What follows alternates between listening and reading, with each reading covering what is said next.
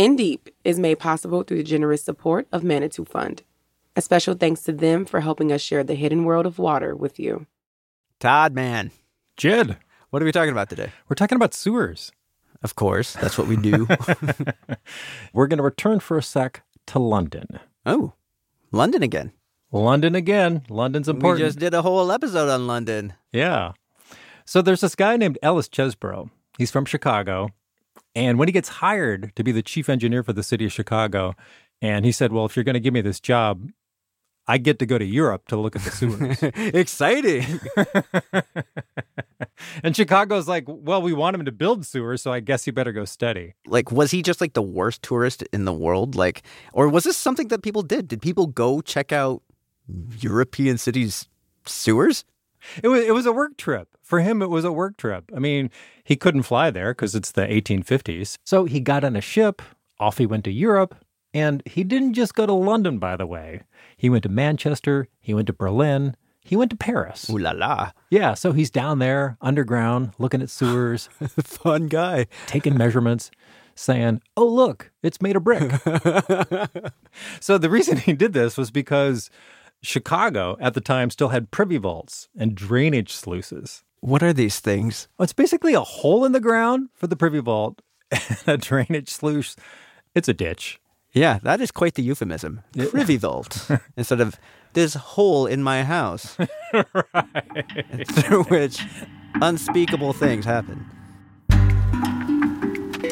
From American Public Media and The Water Main, this is In Deep. I'm Jed Kim. We're a podcast that shines a light on the neglected world of pipes and sewers that are supposed to keep our water safe, but don't always. Water infrastructure in much of the country is in a bad state of disrepair. It's like a century old in some places. And the federal government's investment in it is plummeting. We'll be talking a lot about those current problems in future episodes. But today, we're diving into some big, early attempts to keep our water clean, often from our waste. For starters, we're talking about how one great American city struggled with this problem for decades before finally, mostly figuring it out. Todd Melby joins us again and picks up the story of Ellis Chesbrough, that guy from Chicago who went to London to see the sewers. Yeah, Chesbrough was an engineer.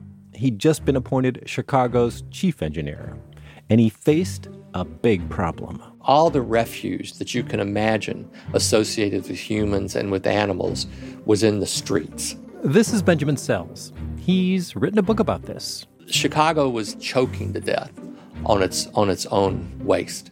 Gross.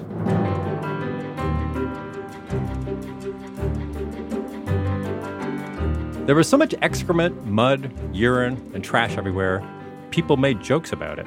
A visitor was here and he saw a man with his shoulders and head above the ground and said, "Sir, do you need assistance?" And the guy said, "No, I'm fine. I've got a good horse under me." I mean, obviously that's kind of an exaggeration, but we're talking about actually just like wading through filth just as you're walking down the street?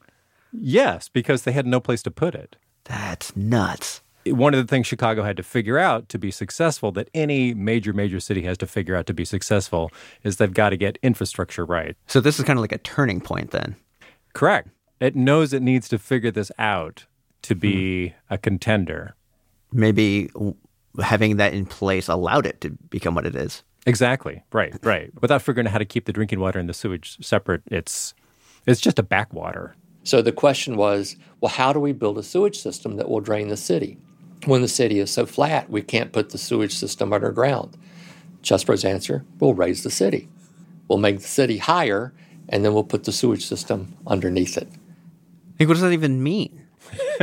Well, it means that Chicago is flat, and it's built on a swamp, so there's no way to build a sewer system into the swamp. So what they had to do, they had to excavate part of the river and make artificial hills and physically jack up all the buildings to make them slope so all the muck would go down into the river. Wow. So that's the first thing Chicago did, was to just make all the stuff flow downhill. But the problem with this is that once it went into the river, the Chicago River flows into Lake Michigan, and the city was getting its drinking water from Lake Michigan.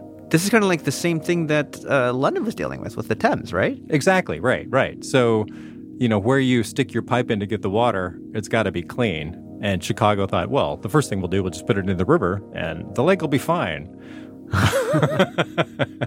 But because the city kept growing, the lake was not fine. So the second thing Chesborough figured he'd do was to build a 2-mile tunnel under Lake Michigan. To get, past like where the waste goes into Lake Michigan? Exactly. So if you build an underground pipe 2 miles under Lake Michigan, and then, of course, have the pipe come up and suck out the clean water 2 miles away, that's going to be super clean out there. I mean, it makes sense to me. Yeah. This was a really big deal at the time.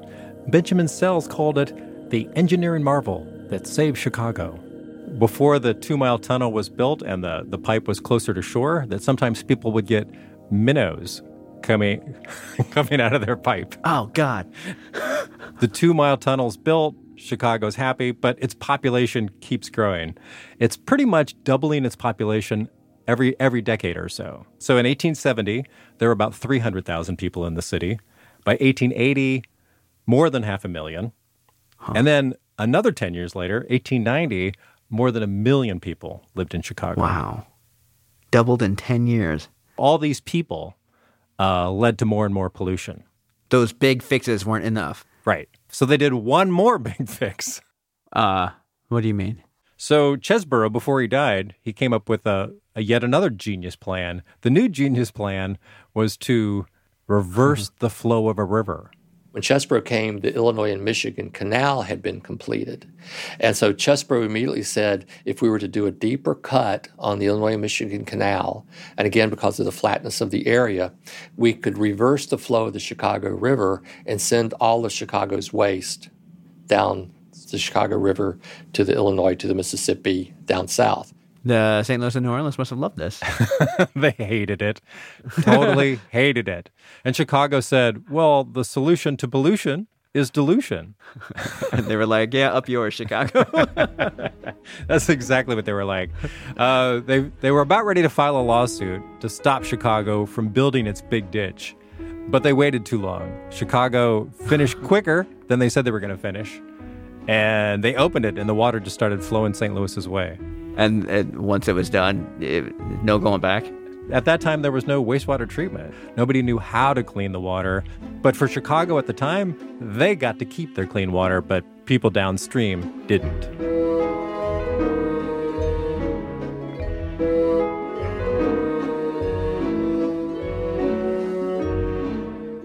And that's where America and the world was at the dawn of the 20th century. The best any city could do was shove its problem downstream, or out to sea. What needed to happen in the years after Chicago sent its waste to St. Louis and New Orleans was a real solution. A solution to one of the epic struggles of humankind. What do we do with all our excrement? Because, as we know now, just dumping it into convenient rivers is really problematic. You can't just magic waste away, but you can science it away. And the ability to do this was a big step forward in allowing modern cities to thrive. To better understand how it works, I turned to Dan Ackerman. Dan is a Boston-based science reporter who we're fortunate to have on our team. He's got a PhD in ecology and, much like the processes involved in wastewater treatment, he's really good at breaking down complex stuff. I called him up. Join a meeting? Meetings? I am here. How's it going, Jed? So, Dan, I want you to explain how wastewater treatment works. I've been to a plant before, one in Chicago. Okay. Basically a poop plant. We saw all kinds of stuff there. We saw the grates that filtered out big stuff that wasn't poop, stuff like the condoms, syringes, tampons, stuff people shouldn't flush. After that, we saw big tanks full of sewage that sit for a while and to let the solid material settle out. Uh-huh. And then the manager told us how that remaining wastewater, full of dissolved grossness, gets mixed in with something called activated sludge. Yeah. It didn't smell bad. After that, things got a little confusing because, Science. The sludge actually doesn't smell too bad, which was kind of a surprise for me to learn. I guess when you mix air into it, that makes it smell palatable. But let me back up and tell you about how activated sludge got its start, because I think it's a super cool story. Well, hit me up with it. So the story kind of starts actually in the mid-1800s. There were cities in the US and in Europe and elsewhere that were just growing exponentially. Like people were moving into cities, population exploding, and so the sewage production was also exploding. Right, yeah. And what to do with all this sewage? One thing they did was dump it into the rivers, but Gross. of course that kills everything in the rivers. Terrible. Yep, and that also kills people who might be coming into contact with cholera-ridden water. Right. Along comes this guy named Gilbert Fowler who tried to turn things around. He was born in 1868 in Paris, and he went to school to study chemistry in England. I could only find one photo of Gilbert Fowler. He's dressed in like a suit and a tie. He's got a handkerchief in the pocket, clean-shaven, except he's got this full, vigorous Teddy Roosevelt mustache. Ooh, nice.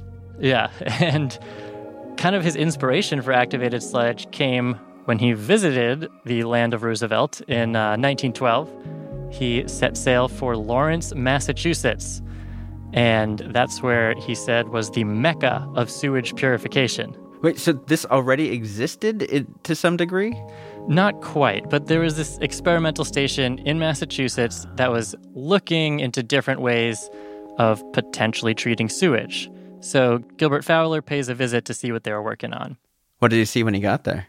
Well, I hope he saw that New England clam chowder is way better than Old England gruel, but on the sewage front, as a New Englander, I just had to get that in there. Yeah, gotta give props to your chowder. On the sewage front, he saw two things that the researchers in Massachusetts were working on that seemed to be doing okay in cleaning sewage. The first was air. So, like, if you mixed sewage or, like, bubbled air into it, that somehow seemed to make it cleaner over time. Okay. And the second thing he observed is that there had to be some form of life in the sewage, like itty-bitty life, like bacteria and microbes. They somehow seemed to be eating sewage. And so Gilbert Fowler saw this, went back to Manchester, England, and told his coworkers at the public utility, all right, let's play around with these two ingredients, these air and microbes, and see if we can solve the sewage problem. All right. They followed Fowler's orders, they played around, and after 2 years, they kind of figured it out. 2 years, that's it? 2 years in the lab, and they found out that, like, collecting the microbes in each batch of wastewater and then recycling them for the next batch was kind of the key to this whole thing. And this is stuff that was already there. They didn't add it.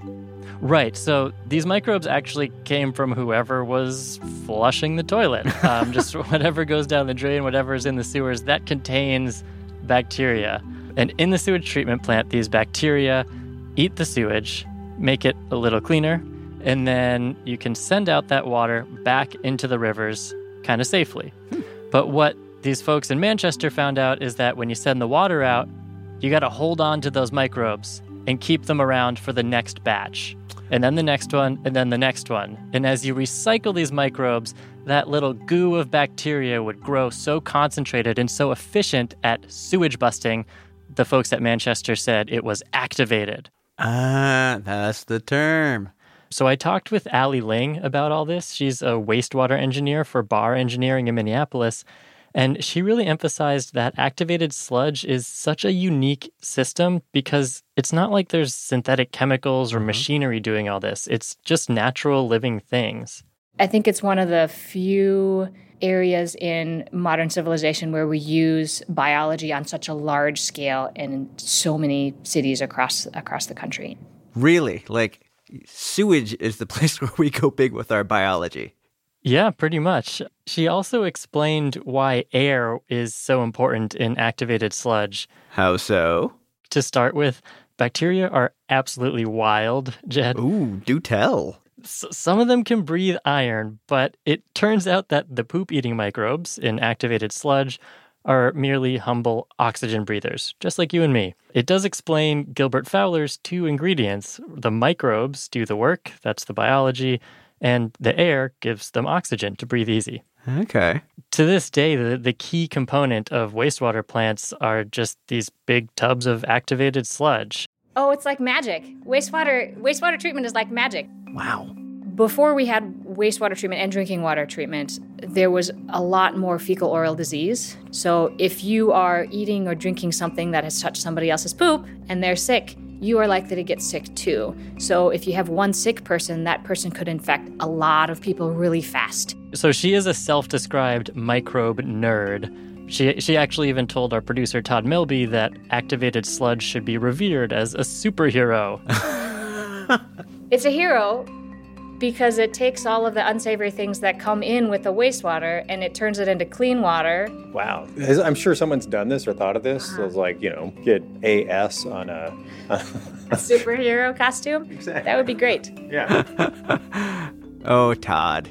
So there you have it. It's a bird, it's a plane, it's a slurry of bacteria eating dissolved fecal matter. Remember Gilbert Fowler, who kind of helped invent this whole process? Well, yeah. Can't forget him. Here's the twist about Gilbert Fowler. He was actually both a hero and a villain in this story. Oh, love it. Yes. Why? He was working for the Manchester Rivers Department, right? So that's like a public utility serving the public good. So at the same time, Fowler struck an under-the-table deal with a private for-profit company. And I'm going to let historian Daniel Schneider tell you about that. Okay. And he was kind of secretly feeding information from the Manchester researchers to this company and was hiding his involvement. So he was kind of double dealing here. He was definitely double dealing. So this private company, which is creatively called Activated Sludge Incorporated, they filed a patent on the activated sludge process. And the city of Manchester was pissed. They were not happy with Gilbert Fowler, who made a cool £1,000 selling and privatizing Manchester's wastewater research. And if you're keeping score at home, Jed, £1,000 sterling in 1914, about $150,000 US today. He kind of sold this information, and then what happened was Activated Sludge Limited looked around, saw how many cities were adopting this activated sludge process, and said, "We'll see you in court." No, they sued? Yes. Here's Dan Schneider again. They sued Milwaukee. They sued Chicago. They sued over 600 cities in the United States. But Milwaukee, Chicago, and all of these other cities had to pay several $1 million to Activated Sludge Incorporated. Wow, so these cities got screwed because of this guy. Yeah, but the thing is, activated sludge was so good that some cities were willing to cough up millions in taxpayer funds to keep using this patented process. All right, Mr. Fowler, somewhat okay, somewhat crappy individual. Way to go. All right, there's gray area in all of us, Jed. We'll be back after this short break.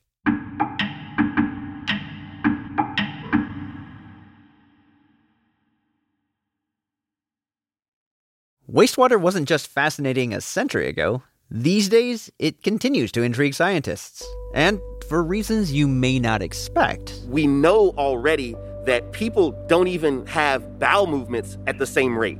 Meet Glenn Simmons Jr. If you have a population at a particular site that is all raw food vegans, the way that they're going to the bathroom may be very different. Simmons is a medical researcher at the University of Minnesota, Duluth. He spent most of his career studying HIV and cancer, but these days, thanks to the COVID pandemic, he's really into poop. I mean, it sounds a little graphic to some folks, but that's how we have to think now in some ways, and it's actually been very helpful. Way back in early 2020, when COVID-19 was starting to make headlines, Simmons says he saw the pandemic coming, and he was terrified about how it might play out in the U.S. Well, the very first thing that kicked my brain into overdrive was the obvious issue with health disparities in America. Simmons' fears were justified. Black and Latinx people are more likely to get COVID-19 than whites, and more likely to die from it. Latinx people are also twice as likely to be uninsured. That makes it harder to seek healthcare in the first place.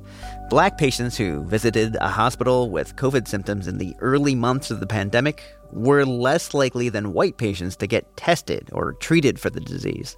As he pondered these disparities, Simmons remembered something about a different outbreak of a different coronavirus, SARS, back in the early 2000s. That outbreak actually showed that there were particular manifestations of the virus in terms of gastrointestinal issues. So basically people having diarrhea. Turns out the same is true of COVID-19.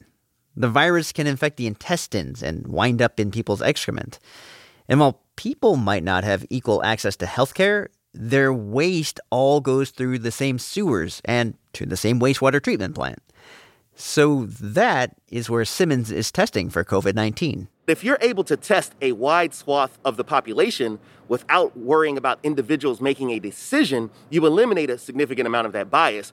Nearly 24 wastewater treatment plants are sending Simmons samples. He and other scientists are examining those samples for traces of COVID. Now, what Simmons is doing is called wastewater epidemiology. He's part of a global network of researchers trying to learn about the pandemic from our collective excrement.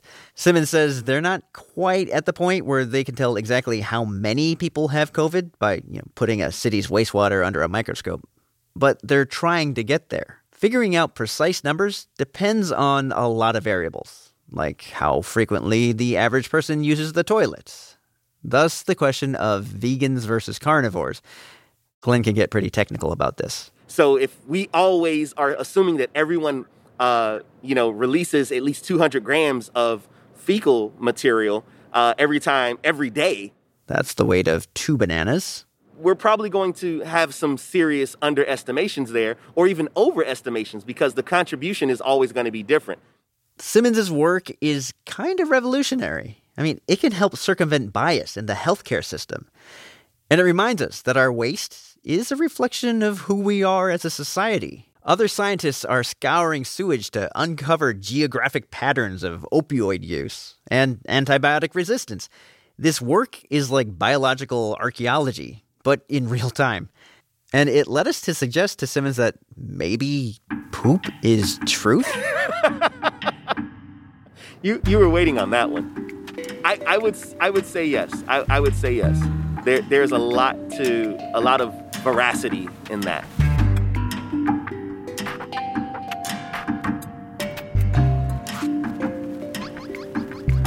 Thanks to all the people who helped make this episode of In Deep happen. Glenn Simmons Jr. is a professor at the University of Minnesota Duluth. Benjamin Sells is author of The Tunnel Under the Lake, the engineering marvel that saved Chicago. Daniel Schneider is a professor at the University of Illinois Urbana-Champaign. His book is titled Hybrid Nature, Sewage Treatment and the Contradictions of the Industrial Ecosystem. For still more on wastewater treatment, we recommend Ali Ling's YouTube video, The Secret Urban Water Cycle. Our production team for this episode includes Todd Melby, Dan Ackerman, Chris Julin, Annie Baxter, and me, Jed Kim. Breakmaster Cylinder composed our theme music. In Deep is a production of The Water Main at American Public Media.